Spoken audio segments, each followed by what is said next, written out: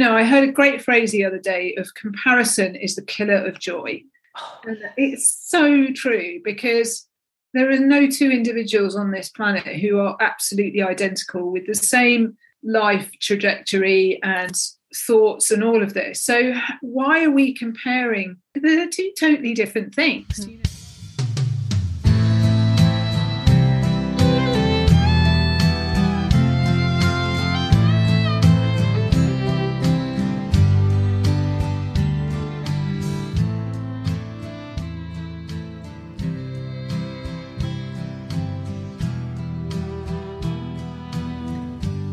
Welcome back to episode 15 of Head Right Out. Episode 15, can't believe it.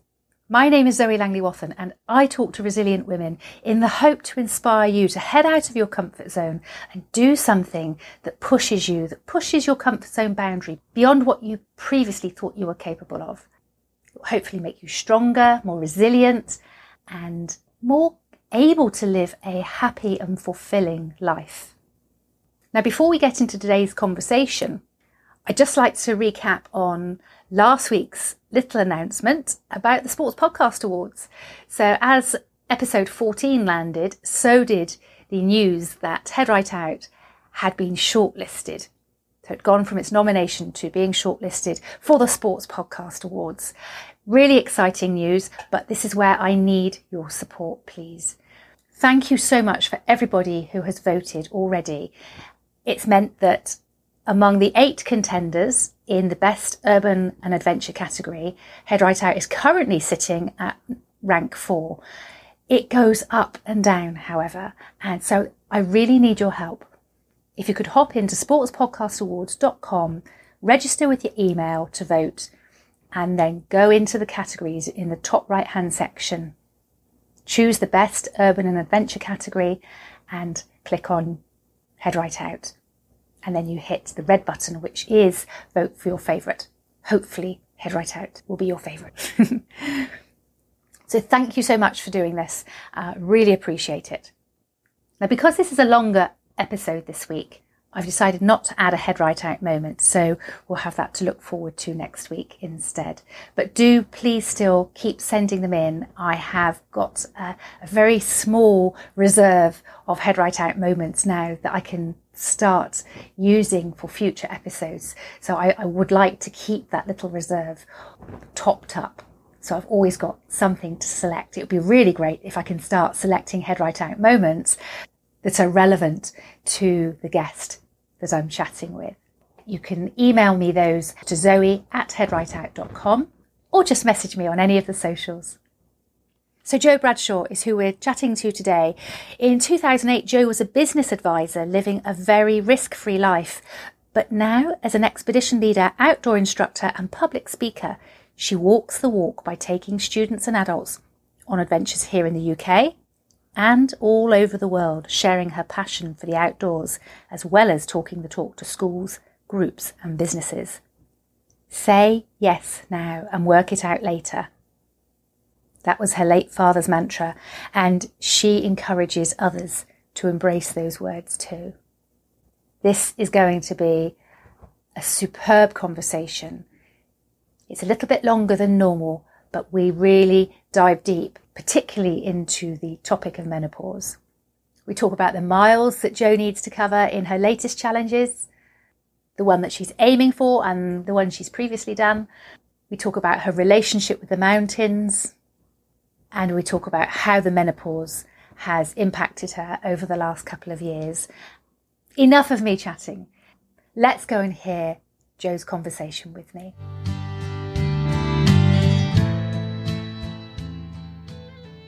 Okay, well, today I am so excited to be talking to friend and fellow adventurer of extreme proportions, Jo Bradshaw. This is so exciting. Jo is a former no-saying, height-hating, risk-averse comfort lover who turned her life around by saying yes just a little bit more often. Standing on top of Everest in 2016, yes, you heard that right, standing on top of Everest, having survived the earthquake in 2015 whilst at Camp 1 on the mountain. She did wonder how on earth she got there. But Everest is just one chapter in Jo's story and not the whole story. And I'm pleased that she is here to share more of that with us. Welcome, Jo, to Head Right Out. Thank you very much for having me, Zoe. It's an absolute pleasure to be with you.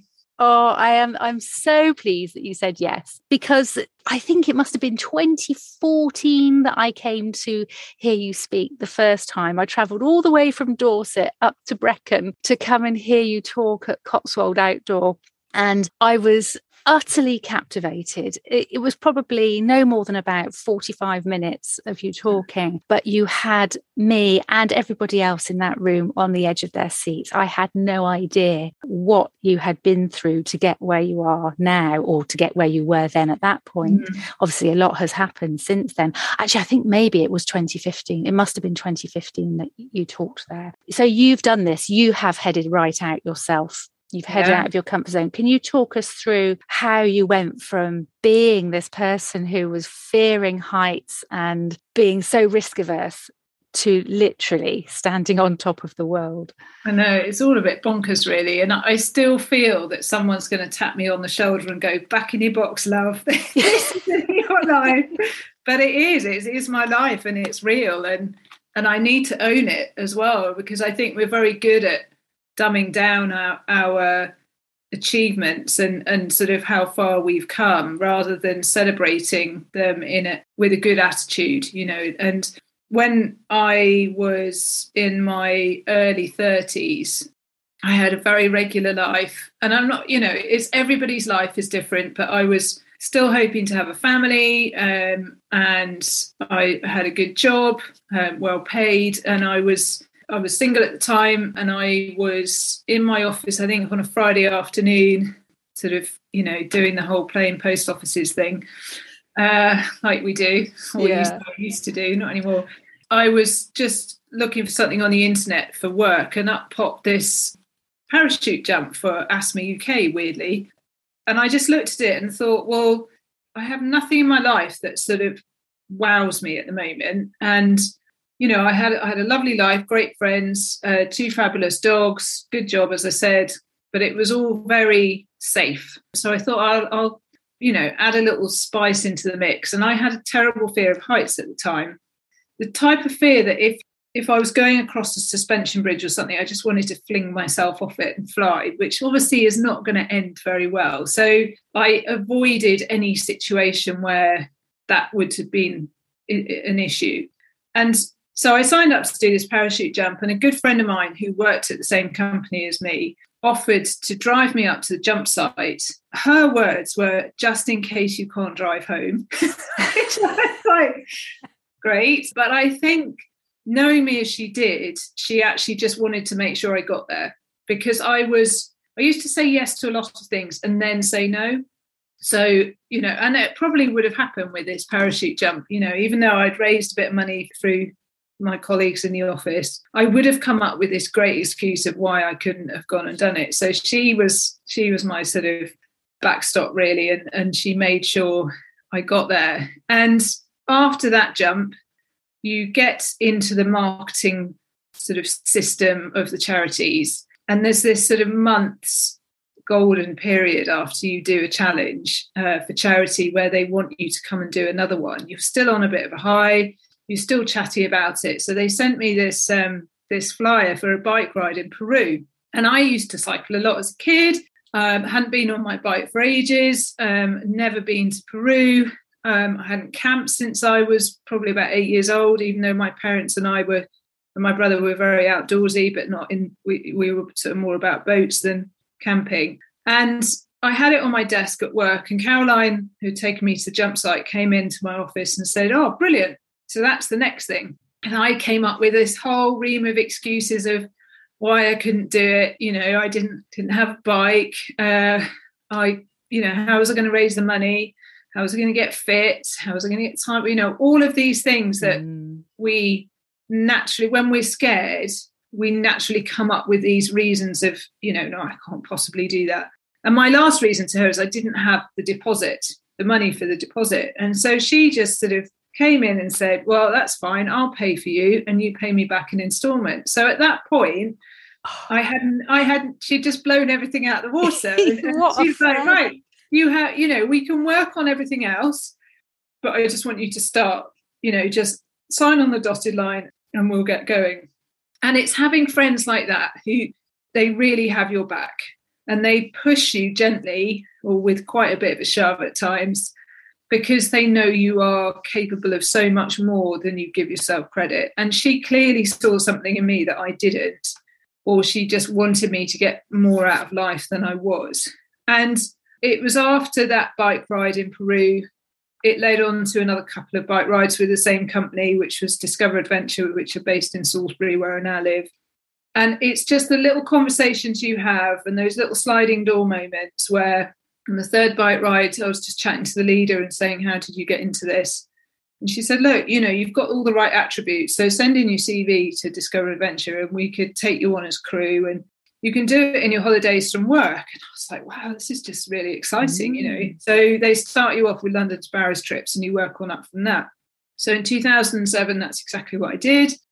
But it was all quite fast-tracked for me at that point because I then got to lead a trek in China. I was supposed to be assisting on a bike ride in Vietnam, but they took me off that because somebody had come off China, and China's a very simple trek to lead.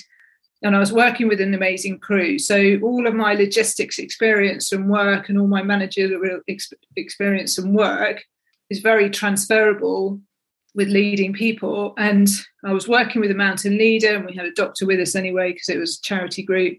And the Chinese crew are fantastic. So they were like, well, we'll send you out there and give you a go because unless you do these things, you're never going to know how you're going to fare. And it went all right, amazingly. So you sound surprised. I was surprised. I was kind of winging it quite a lot of the time, But I learned so much from Emma, who I was working with. And I had a group of Girl Guide leaders. There were 40 of them. So they're pretty sort of savvy ladies. So, and China's very simple one compared to what I get up to these days. So it's all of that, it was like a sort of the perfect trip that I could have started on. And they'd also, at the time, I was talking to the office about moving down to Salisbury and working in the office and running a section of the company. So I was just about to give up a really well-paid job. I was about to rent out my own house. I was about to get rid of my fancy 4x4. I was about to move all of the things that we think in life we need to obtain and achieve in order to be successful.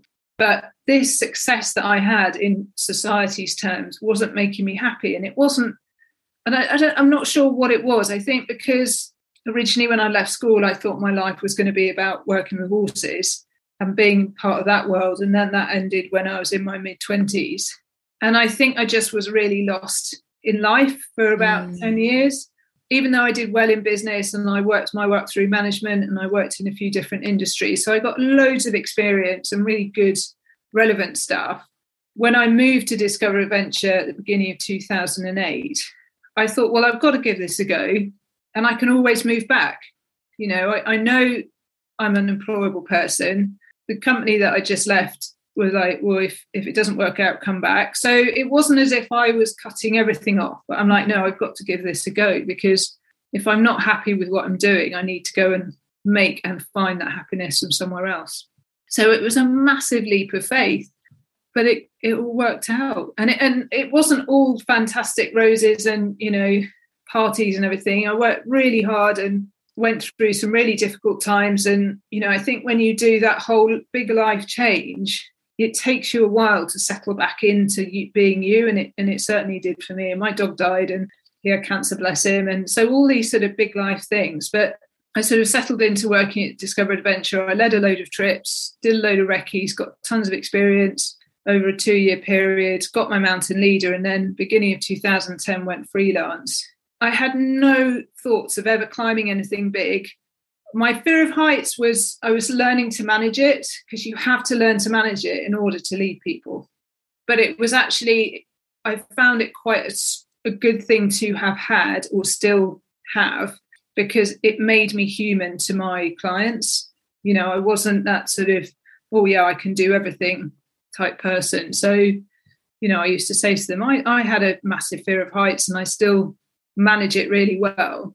But occasionally I'm sort of a bit taken aback and they're like, oh gosh, you are human. And that's a really nice, it's that vulnerability I think is really important. So you do still have moments where that fear of heights comes back to you and affects you? Yeah, because it's not, people say, well, it's like when I say to people, well, climbing Kilimanjaro, I'm scared of heights, but your feet are on the ground the whole time. So it's not the altitude that's an issue for a lot of people. It's more about the exposure. So if you're climbing ladders or going across suspension bridges or you're near an edge, that is more of the issue rather than the physical height. So I learnt ways to manage it. So I basically, in my head, I've got this little character. So there's a Bigfoot and there's this sort of gnarly character coming up through a drain hole. And I'm just basically, and he's fear, or she, wherever it is fear.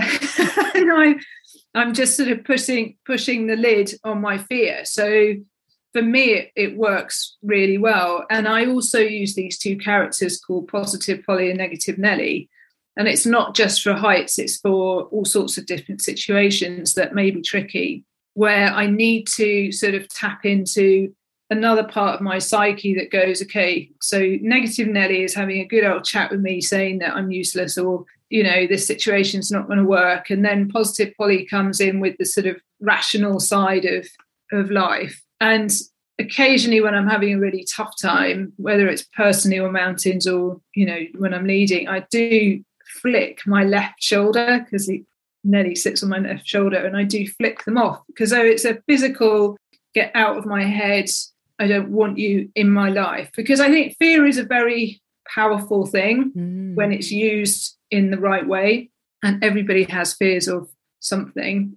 So yeah, I think it's when somebody says to me, oh yeah, I'm always happy and I have no fears, it's like, oh, okay. It's a bit concerning, isn't it, really? Concerning. It is actually, yeah. Because that's just not a natural state for a human to be in. Hormones and life and rhythms and all sorts of things happen in your life. And if you suppress all of that, it's going to come out at some point. So, yeah. I think we need those fears as well. Yeah. I know I have so many hang-ups, so many fears, and I've never been trying to squish them. I don't want them to go completely, because that's part of me and who I am. And as you said, it's what makes the experience even more powerful. Yeah. But I think to learn to face those fears and to navigate them and manage them, I think, that's where the magic comes in. Yeah, definitely. And I went to climb an 8,000, so I'm jumping ahead quite a bit here, but I went to climb another 8,000 metre peak in 2013 called Manaslu. And just before I went out there, I read a book written by Rebecca Stevens, who's the first British woman to climb Everest from the south side and then subsequently do all the 7 summits. So that's the highest point on each of the 7 continents. And she said in her book, your eyes are like a camera lens and you focus on what's important. And for me on Manaslu, that was great. And that's been a bit of a game changer in my leadership as well, because we got to the first ladder in the icefall on Manaslu. I was like, oh my God. And that's where I can remember just being taken back to that fearful moment of, oh, I'm just going to die, rather than, okay, how do I do this? And I remember I just sort of suddenly got this focus of, so it's the rungs of the ladder that are going to help me stay upright and not fall off. I'm attached to a rope, so if I do fall off, I'm not going to go far. I've got all the right equipment and the people around me to get me out, because you work as teams on mountains like that. And I've got the skill set to do it. So it's bringing that, I was almost kind of tunnel visioned. And it's very true about your eyes are like a camera lens and you focus. So you can focus at all, I could have focused at all these big gaps in between the rungs of the ladder, and there's a 300-meter crevasse underneath me and something might fall on my head and I might die. Get all dramatic about it. But actually, it really is about keeping it simple and making sure that, A, you're not putting yourself or you're not putting others in danger by spending too much time in those areas, but just get on with it. So, and it's having champions in your life. So Caroline was very much a champion in my life when I started in adventure, and then that went on to being a friend of mine called Rolf Oostra, who runs 360 Expeditions, who I now work with, and he runs it with his wife, Marnie. And I signed up to do Mirror Peak with 360 in April 2011 when I hit 40. Well, I hit 40 in the March, and I'd already worked with him for Discover Adventure. We did Everest Base Camp, and I remember him standing when we were on Kalapatar, which is a little peak overlooking the Khumbu Icefall and the Khumbu Glacier, and you can see Everest. And he was like, that's a goal to do the 8,000. And he's an incredibly experienced mountaineer, but it's finding the right clients to do these things with. So, and I was like, yeah, whatever, that's just crazy. And, why would you want to do that? And it's expensive. So again, all of these barriers were coming out of, why would I want to do something like that? When probably in me was like, actually, that would be quite cool. Yeah. So not that I realised it then. So we went and climbed Mirror Peak, and I think he saw something in me again that I didn't see, and he pushed me to go and do other stuff. And it was great for my guiding, because it's always good when you're leading expeditions is to remind yourself what it's like to be in a client's shoes and what it's like to have that sort of edge of discomfort, which you become very used to. It becomes a very normal state when you're leading trips. So it's very good to sort of push yourself a little bit more. And it was from then on, really, that it all sort of started taking off. So what was the best bit of advice then, do you think, that you've been given by somebody else, apart from what you read in that book? Have you been given advice by a mentor, an instructor, or just somebody, a colleague that you've worked with, about facing fears, about pushing yourself through? Yeah, very much so. So I'll transport you to Nepal in 2010. When I was leading Everest Base Camp with Rolf. So we had a group of 30 or so clients, and I was still in the stage of, I'm not sure about these. There's lots of suspension bridges on the way up and on the way back. And underneath the suspension bridges, there's usually raging torrents of a river or big chasms, and they do wobble around and they don't look particularly safe, although they are very, very safe. And I remember getting to the first one, and I was initially quite far up the front I was just chatting to one of the clients, and then I just stopped before and I was like, go on, go, everybody go through. And Rolf came up to me, he's like, what are you doing? And I said, I'm just, waiting to see if anyone needs a hand going across.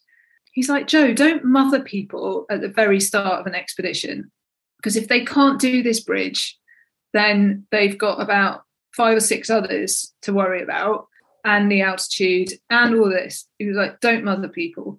Give them a helping hand, definitely.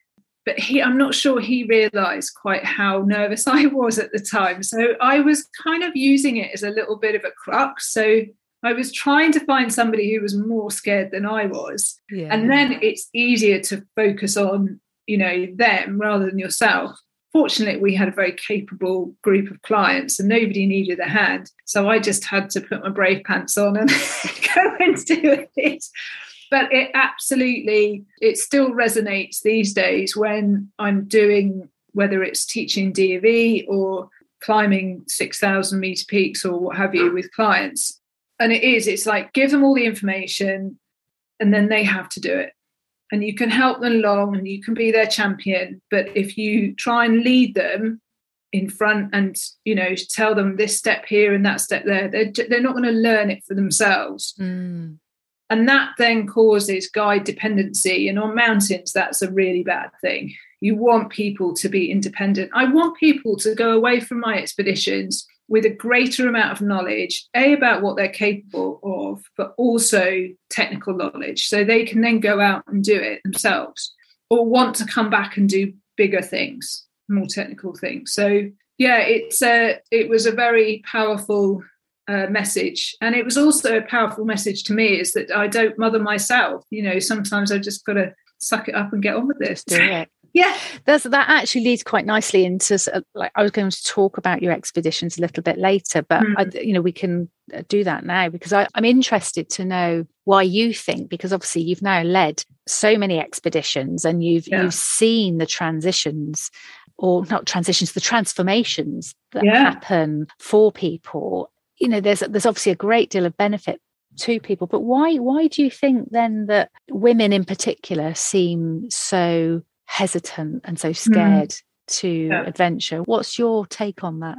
I think adventure is seen, it's a very white middle class male dominated scene, and it's definitely changing, which is great.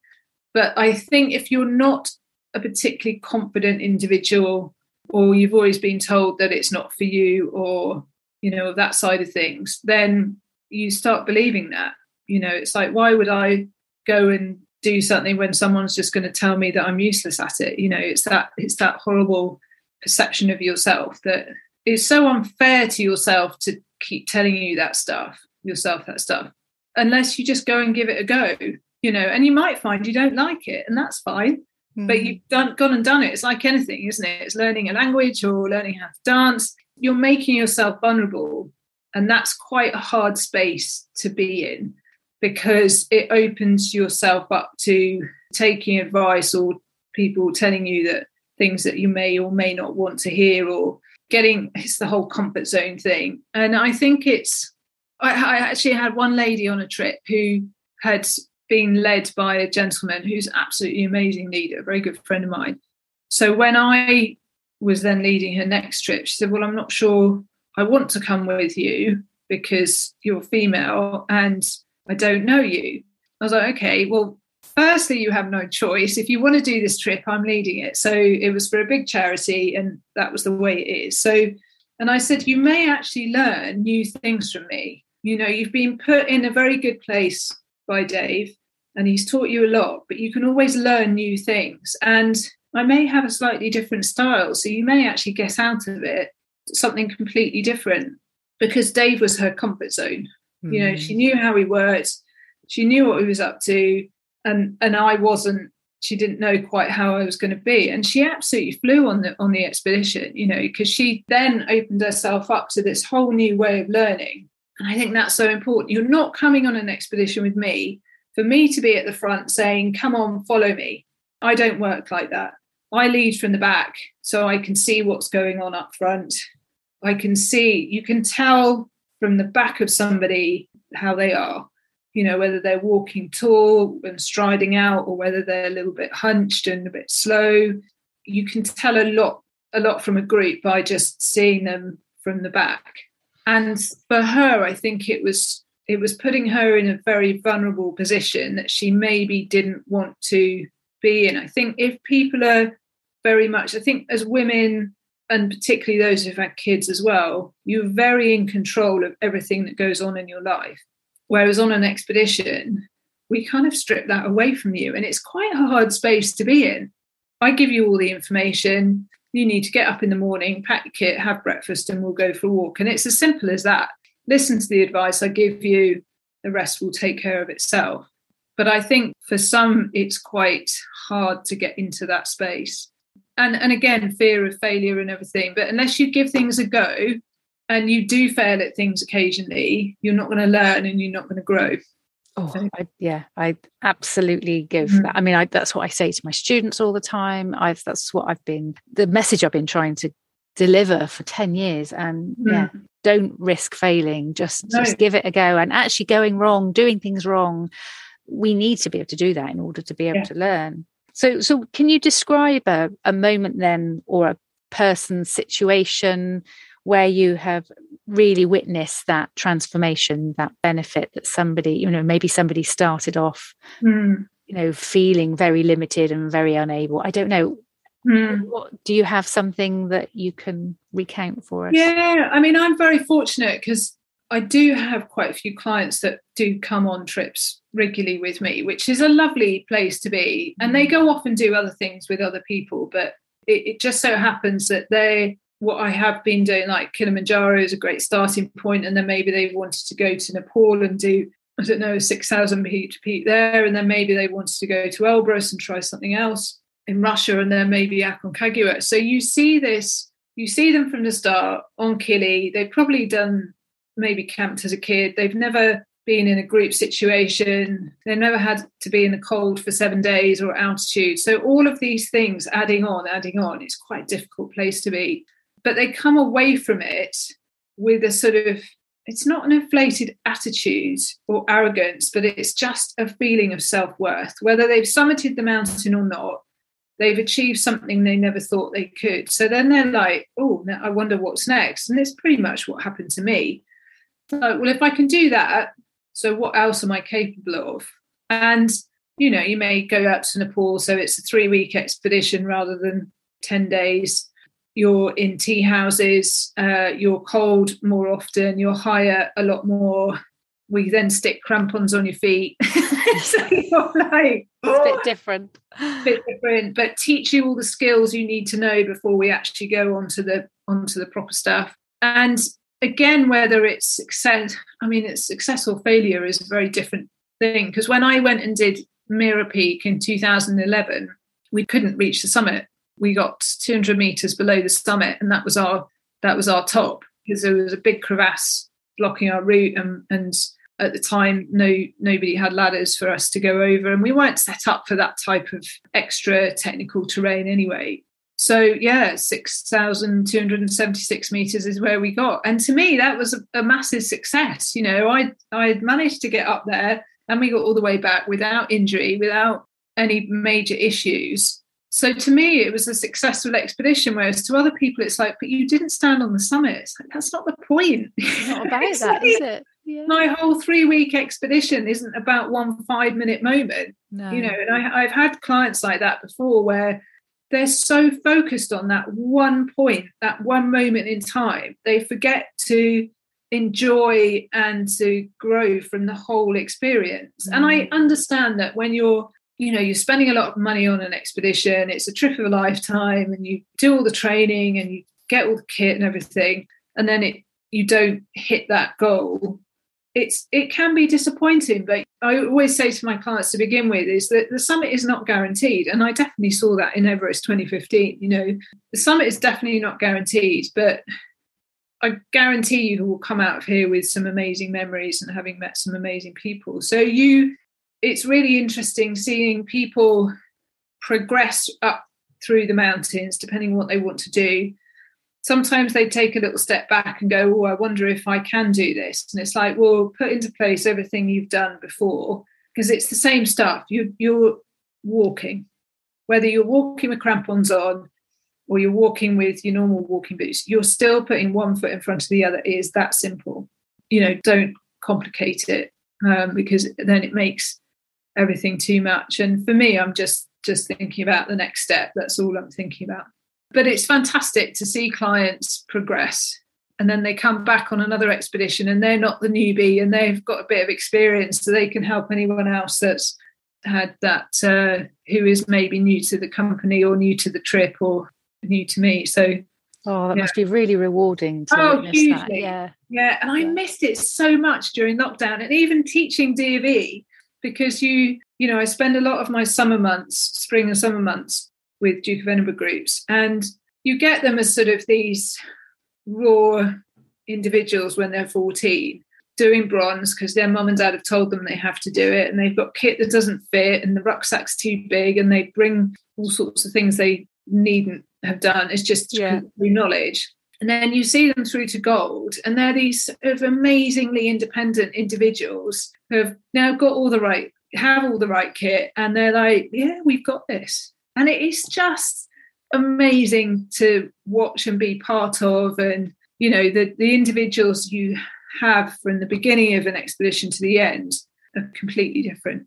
So, yeah, it's so rewarding. And it's empowering for you as well as being empowering for them. Yeah, very much. And I learn so much on every expedition, a little bit more about human psychology, you know, and I've done a huge amount of expeditions, and you get to understand what makes people tick or how to deal with situations. But there's always going to be stuff that crops up that you're thinking, okay, so which door am I going to open to make this one work? And people are fascinated. They're fascinating. You know, I'm very fascinated by people, and I like hearing their stories and what makes them tick. And, you know, everybody has a story to tell, whether they think they have or haven't. Everybody has a story to tell. So, yes, I absolutely believe that. You know, with Head Right Out, I want to talk to people like yourself, because you've been at the beginning of the transition from going from the risk averse, what were you, business advisor, weren't you, I think? Yes. Right? Yeah. Yeah. And height hating to where you are now. You know, I want to talk to people like yourself. I want to talk to people also who have experienced just stepping out on their first 5-mile run. Yeah. You know, because that is somebody else's Everest, isn't it? Yes, absolutely. It's not just about the biggest and the best challenge, the longest, the most challenging. For some, it's just so challenging. Yeah. Just getting out of bed in the morning, just stepping outside that front door, just going and doing something on their own. Yeah. And I hear it a lot, you know, oh, well, I haven't done as much as you have, but I've done this. It's like, you know, I heard a great phrase the other day of comparison is the killer of joy. And it's so true, because there are people in, you know, the world that I operate in, sort of mountaineers and expedition guides and everything, who have done so much more than me and will always have done more than me. But then there are people that maybe not so interested in what I'm up to, but love doing desert treks and all of that sort of stuff. And there are no two individuals on this planet who are absolutely identical with the same life trajectory and thoughts and all of this. So why are we comparing? Why would I compare my expedition to somebody who's rode the Atlantic or crossed Antarctica? So they're two totally different things, you know, or jobs or families or anything. So that's an incredible saying though. So would you like to just repeat it again, just so that it really sinks in? No, comparison is the killer of joy. Yeah. I think somebody else said comparison is the thief of joy, which actually is, whichever way you want to hold it and take it, it's definitely there, because you hear it quite often, you know, it's like story top trumps, and I hear it on expeditions and people are having a conversation about something and then, well, I've done this, well, that's nothing, I've done that, and it's like, oh gosh, don't go there. Have that moment, you know. I may have climbed Everest, that's just one tiny bit of my life. I mean, it's quite a big bit, but you know, it doesn't define who I am. No. I've done lots of other things, you know. On my birthday I ran nearly 30 miles on my 50th in March this year. I've never run 30 miles in my life before. I've never even run a marathon. So I was so excited about that. And someone said, well, you've climbed Everest. I'm like, you can't compare them. It doesn't, there's no comparison whatsoever. And actually my mile an hour on the hour for every hour for 24 hours was at the point my Everest, because it was blooming hard. I was going to say, I bet that was absolutely exhausting. And the mind, that takes a completely different mindset again as well, doesn't it? You know, maybe you're partway through sleeping and you've got to get up, you've got to go and walk a mile. Yeah. Oh, I didn't sleep. You didn't sleep? I didn't sleep. No, I made sure I didn't sleep. And it was very much, I was very keen to once again put myself into that uncomfortable mode. I think for me, as an expedition leader, is that I need to remind myself what it's like to be in that zone.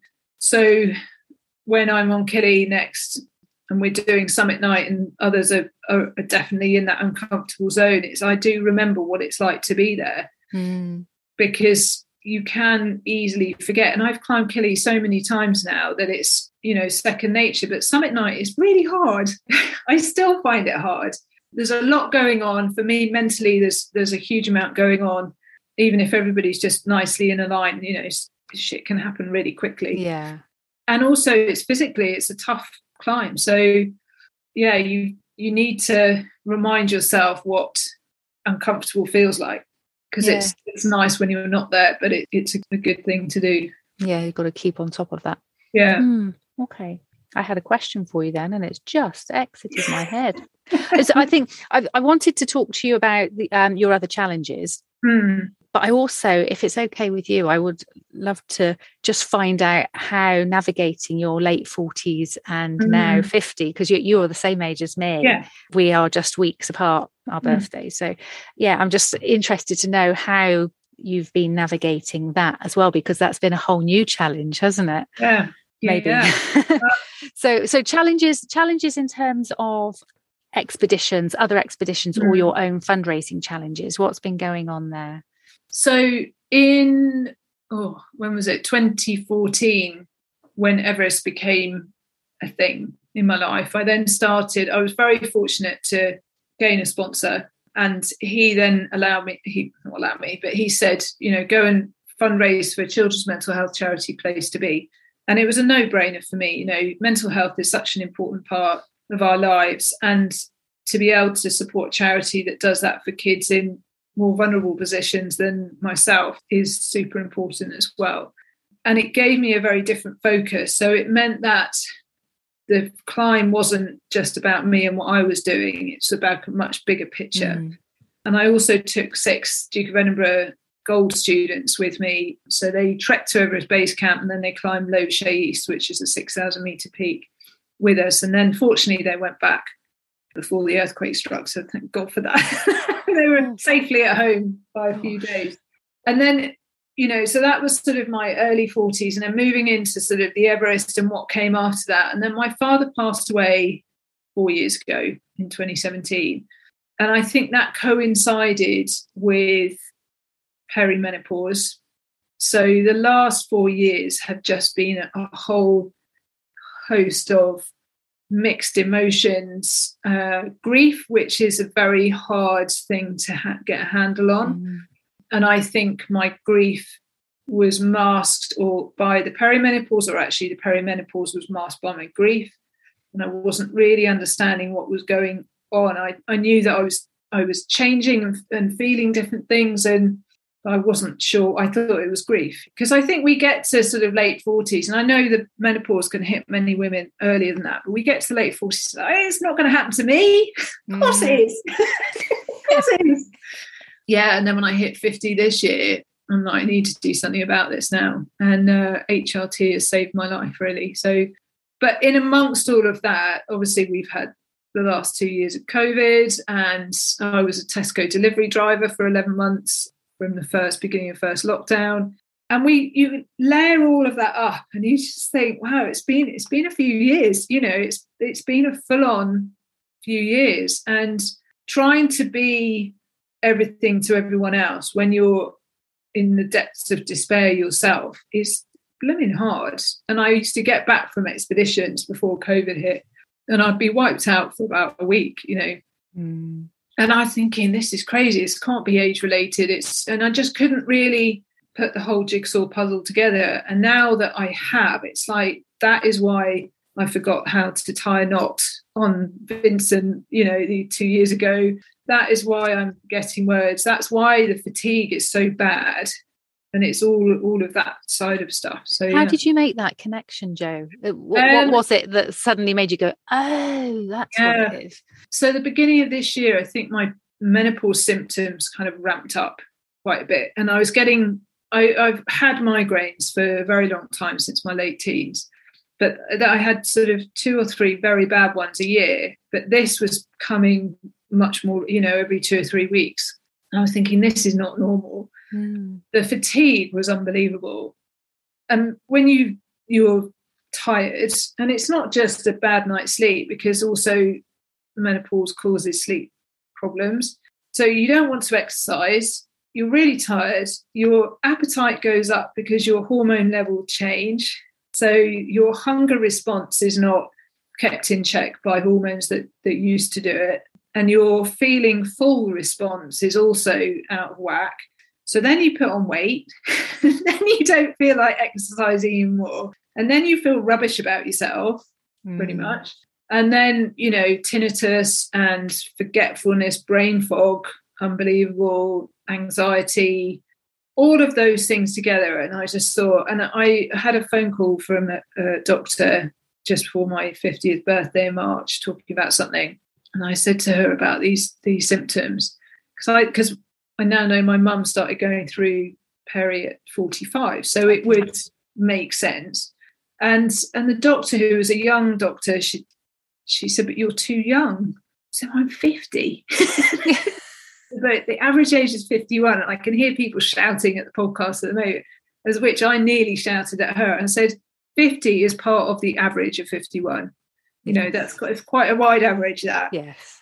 And she wasn't my normal doctor, who I know very well. I've done expeditions with her before, and she knows how I tick.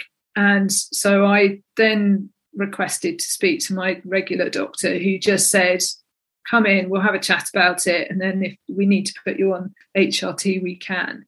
And in the summer, I went on HRT, and I felt like I've been living in a fog or a temperature inversion for about the last 4 years. Wow. And then this fog has I've been managed to get my head above it and see the sunlight. And my energy levels have gradually increased. My appetite has decreased, thank God. I'm eating better. I've given up alcohol. I've practically given up caffeine. I don't eat much meat anymore because I couldn't afford it during the first lockdown anyway. So I've kind of carried that on. But I think all these little things have given me my life back. And I absolutely put it down to HRT. And I know it doesn't work for everybody. And it does take a while to get the levels right. And it's not going to be, a catch-all, all my symptoms are gone. My tinnitus is quite hideous.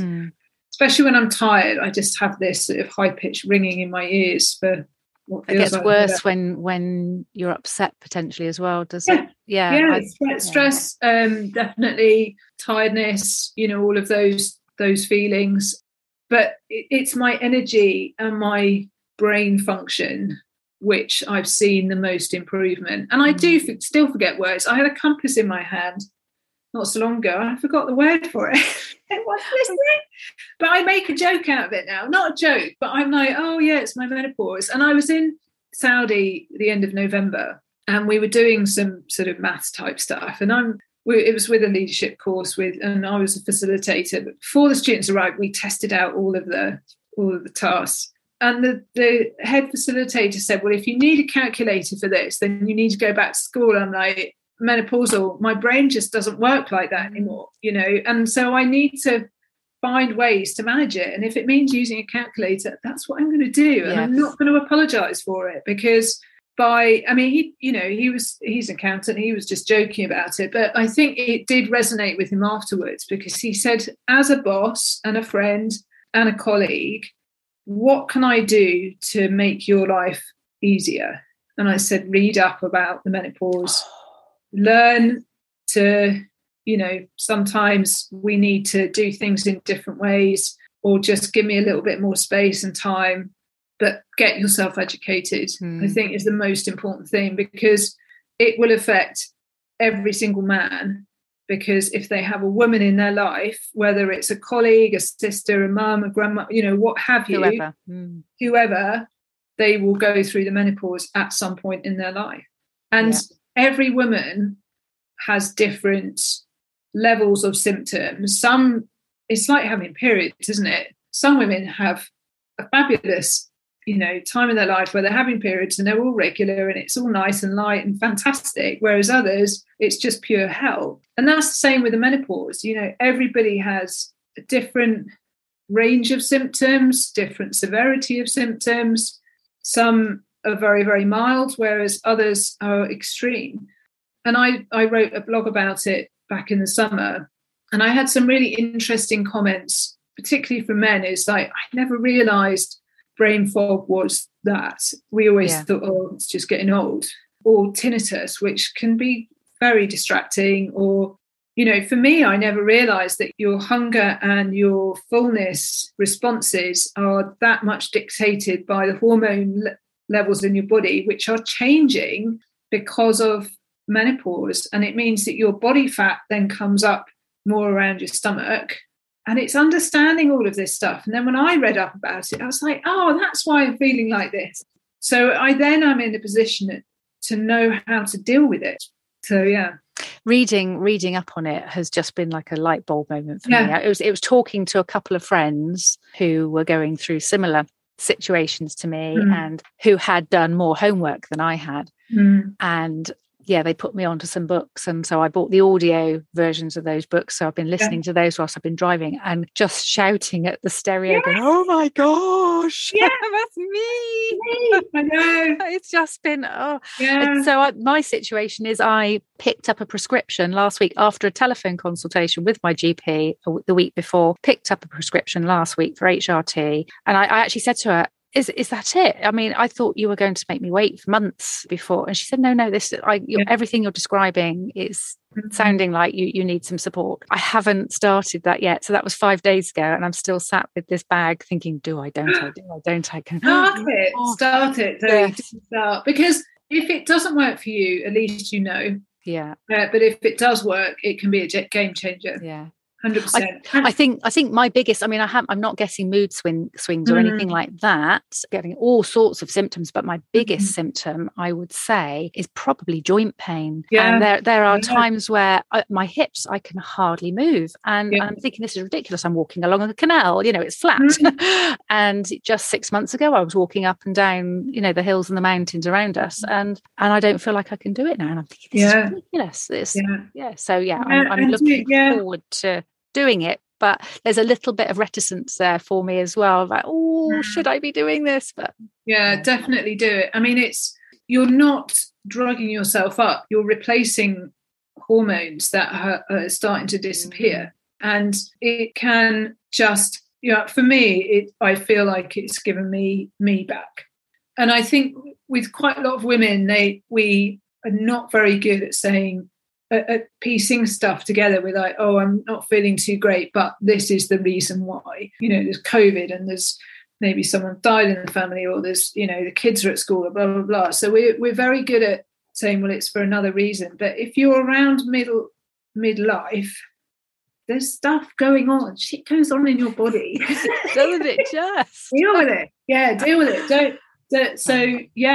I'm looking forward to speaking to you in a month to find out how you're doing. And it is not, and I absolutely say to any woman who's goes, I hope it's the same for me. It's not the magic bullet. I still have symptoms, but the symptoms that I do have are much less than they used to be. My sleep is better. I know that if I do now drink alcohol, I think I had a couple of gins on Saturday night watching Strictly Final, I felt rubbish the next day, and it's just not worth it. No. And that was 2 small gins, so the effect on my body with alcohol has, and I think also because I haven't drunk for such a long time, that's obviously going to be a bit different. But for me, the energy levels and the lack of joint pain as well, and I'm now training for an Arctic race in March, and I have the will to go training, whereas 6 months ago I would probably be asleep on the sofa most days if I wasn't working. And it's a miserable place to be, because I'm just wasting my life, and for what reason? And it was just because my hormones were completely shot. So okay, I will message receive loud and clear. I'm very enthusiastic about it because I've been there, I am there. And I think if I was not as strong a personality as, with this first doctor who said, you're too young. It's very bizarre. It's very strange. And I hadn't pursued it, or if maybe another doctor had tried to put me on antidepressants, which a lot of doctors do, which is not the answer, because that's not the cause of the problem.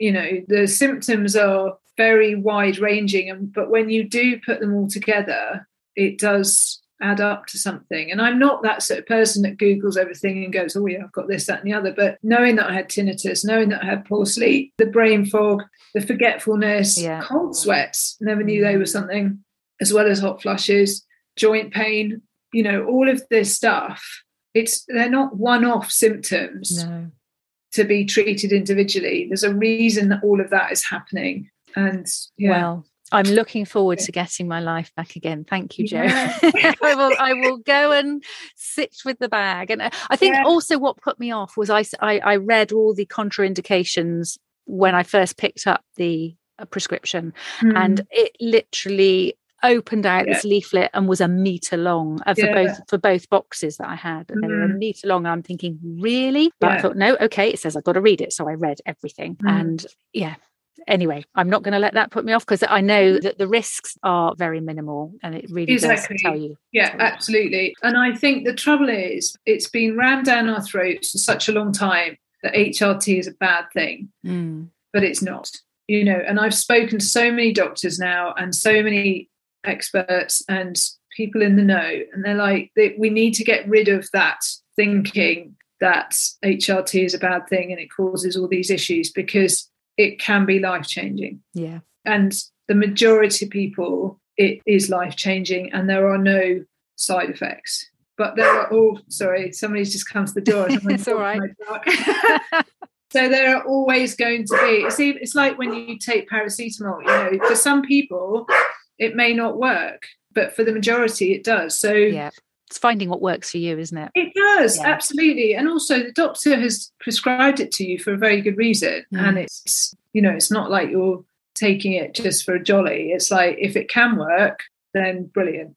So yeah, go for it. Okay, well, we're coming to the end, towards the end there. I'm so pleased, actually, and I'm so grateful that we've had that conversation. So thank you, Jo. Yeah, definitely. But yeah, so we're coming towards the end. There's a couple of things. One was, would you like to just talk us through your big challenge that you've been working on for the last few years, your 7 summits? Yeah. Because we've touched on it here and there, but we haven't actually really clarified what that is for the listeners.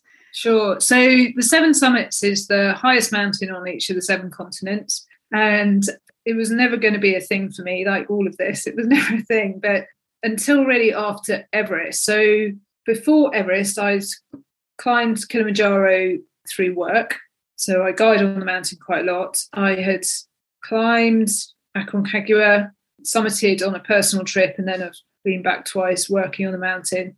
And then after Everest 1, the earthquake version, I went to Russia to climb Elbrus, because I needed to get back on a mountain, and Rolf had a group there, and it just seemed, the right thing to, go back to be in my happy place on the mountain. And it wasn't because it was one of the 7 summits. It just happened to fit in with schedules and everything. So after the earthquake Everest, I was very fortunate to go back the following year and summit, which was great. And then my sponsor, who had been part of the whole Everest journey, said, well, I want you to continue fundraising profile of the charity. So, write me a proposal as to what we can do next. And at that time, I'd climbed 4 of the 7 summits. So it seemed a natural progression to then try and finish the last 3. And it's not easy.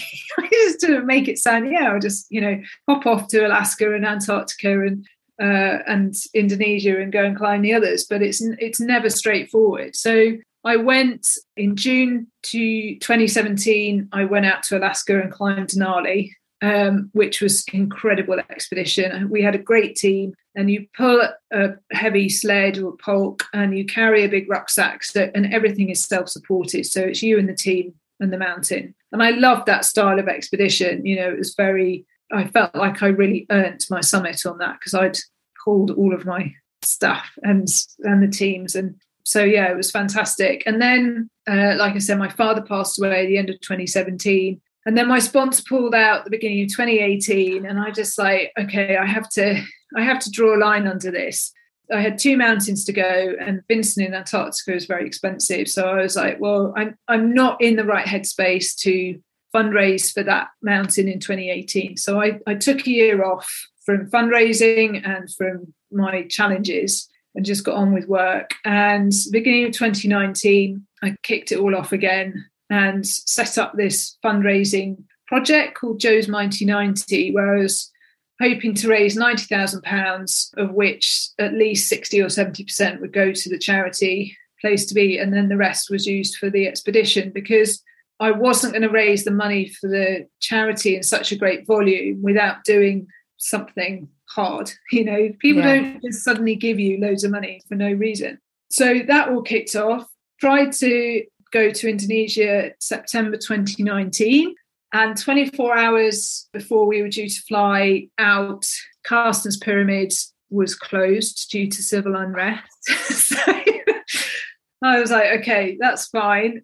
And then we were due to reschedule it for the beginning of 2020. In the meantime, I had raised enough money, but also put a whacking great amount of money on credit cards for Vincent, which I don't recommend, but sometimes you just got to take a bit of a punt and go for it. So I went out to Vincent with huge debts hanging around thinking, this is my only chance to do this mountain. And fortunately, we had a great weather window and we summited on the 27th of December and it was just incredible. And then we were due to go to Carstens, which would have been number 7 at beginning of March 2020. And it wasn't COVID that stopped us going, although it has done since, but the mountain was closed again due to civil unrest. That kicked off again. So the expedition is paid for. Number 7 is still there. When we will get there, and I say we, I'm going with 4 other friends who are all climbers. When we will get there, God only knows. In the meantime, so my fundraising has quietened off because the type of fundraising I do is all connected around doing the mountains. But I've raised over 45,000 for the charity, so I'm really proud of that. And also made people aware of what Place to Be do. So as soon as we get the nod to fly out to Indonesia, it will be all over my social media, trust me. Oh, that is so exciting. Yeah, so I don't know when it's going to happen. You know, still in touch with our agent, and he hasn't worked since September 2019, you know, doing Carstens. And obviously it's difficult during COVID because there's no support from them out there. So we're still in touch with him, and it will happen when it happens. Exactly. And I'm very much of, you know, que sera, sera. What will be, will be. It will happen at some point. It may be in the next 10 years. Maybe sooner than that. But it was very important to me to pay off my Vincent debt. Yeah. And unfortunately, my granny passed away just before COVID hit at the beginning of 2020. And the inheritance for her has managed to clear that debt, which now means I can go and do other stuff. So it didn't feel right for me to go and do other expeditions with that debt and me asking people to help me pay for that. So I'm off to Swedish Lapland in beginning of March, fingers crossed, to do a 185 kilometre 4-day snowshoe race with a friend of mine who's 71. Oh, brilliant. Yeah, I know. So, and he's the oldest Brit to have climbed any 8,000. He climbed Choyu in Tibet when he was 69. So, yeah, just amazing. It's amazing what you can do when you put your mind to it. Yeah, fabulous. Oh, Jo, well, this has been absolutely incredible. I feel like I've been on this whirlwind, roller coaster sort of journey with you. And I'm sure, you know, the Head Right Out listeners will feel that too.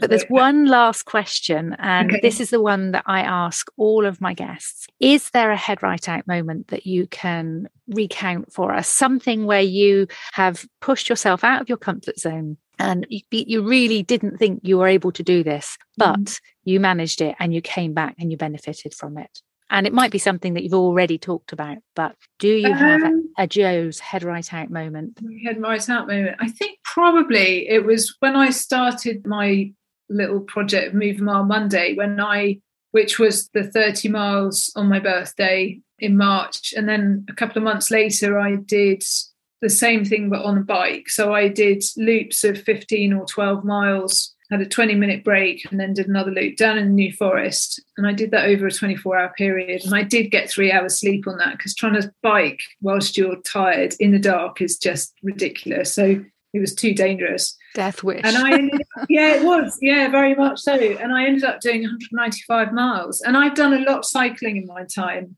but never more than 100 miles. So for me to do 195, I was like, oh, I can do that as well. So, and it all adds to the bank of, you know, I can.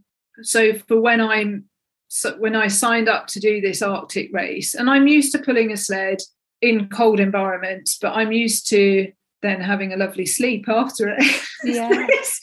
And the Lapland one is not going to be like that. You know, we probably have 3 or 4 hours sleep a night because we're on a time frame and we have to finish before the 96 hours is up. And that, for me, the race isn't to beat anyone else. It's literally to get in within the time, because it's something new to me. I have most of the kit, but some of it I never used before because it's just a different environment. It's non-mountainous. It's, you know, walking in snowshoes for hours on end.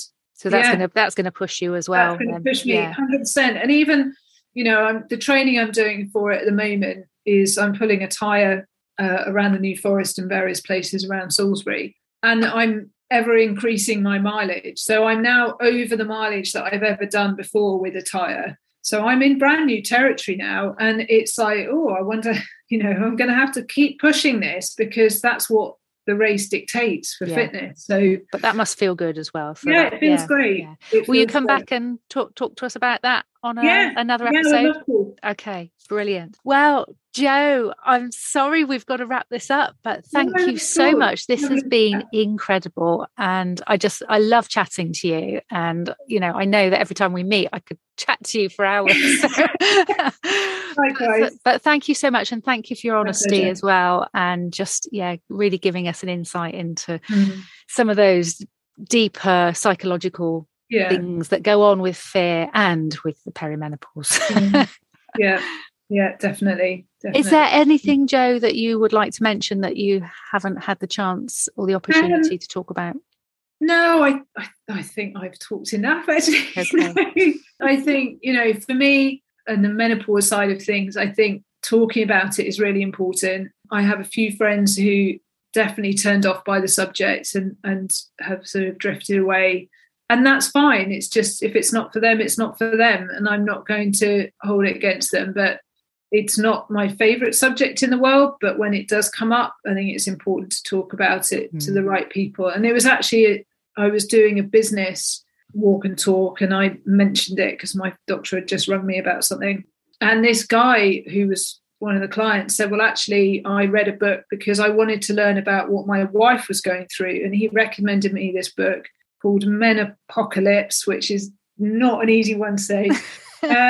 And for me, it was a game changer, so to get that advice from a gentleman because he wanted to support his wife was brilliant. So, don't be afraid to talk about it. Not everybody is going to love what you want to say or hear what they hear. See, this is where the words... I know what you mean. And I think everybody else will know what you mean. Even 6 months ago, I wouldn't have been able to do this podcast because I couldn't string a sentence together. So go and get support, talk to the right people, keep banging on about it if, your doctors are saying, no, you're too young when you're not. Because it can start a lot earlier in life. I had a blood test in the end, which confirms the hormone levels in my body. And that, for me, was such a relief. And the lady on the phone at the doctor's surgery said, you're not going mad, don't worry. And to hear that was just lovely. So it then put it all in perspective. So to the ladies and the gentlemen out there, go and do some research and go and get some more support. So get your kids to read about it, make sure people are aware and not to be so hard on yourselves. It's something we're all going to go through, and we've got to get each other's backs on this. So brilliant. Yeah, great message. Thank you. Jo, where can we find you? On the internet. So I have a great website, jobradshaw.co.uk. I'm on Facebook as Jo Bradshaw and Instagram as @_Jo Bradshaw, and on LinkedIn as Jo Bradshaw as well. I'm not on Twitter. It's too shouty for me.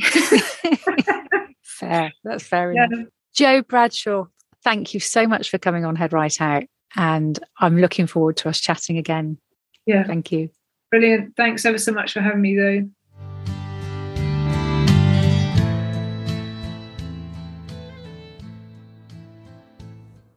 So much advice. Wow. And Jo really did inspire me to go and take my HRT tablet that night. Off air, once we had stopped recording, she just said to me, Zoe, really, you must start taking your HRT. Go and do it. And so I did. And I've been on it it's a month. It's exactly a month, I think, since we chatted. So if you would like to go and find out more about Jo, I will put all of those links in the show notes. Now, I have two little things to say before I wrap up for this episode. The first is to wish Jo so much love and so much healing for her beautiful dog, Lily. Lily has been really poorly, and actually she almost lost Lily right around Christmas time. And as a result, Jo has had to make the big decision of staying home and not going to lead the expedition that she was going to be leading on Kili. Her duty of care to Lily has come first, and I respect Jo massively for making that decision. It can't have been easy, but we wish Lily well and we wish Jo well. The other thing is something I wanted to share with Jo when I spoke to her just before Christmas, and I didn't, and I'm not sure why. I know this sounds crazy, but I think I forgot, and that's my perimenopause brain. But I actually raised some money myself when I did the Scary Skydive back in December.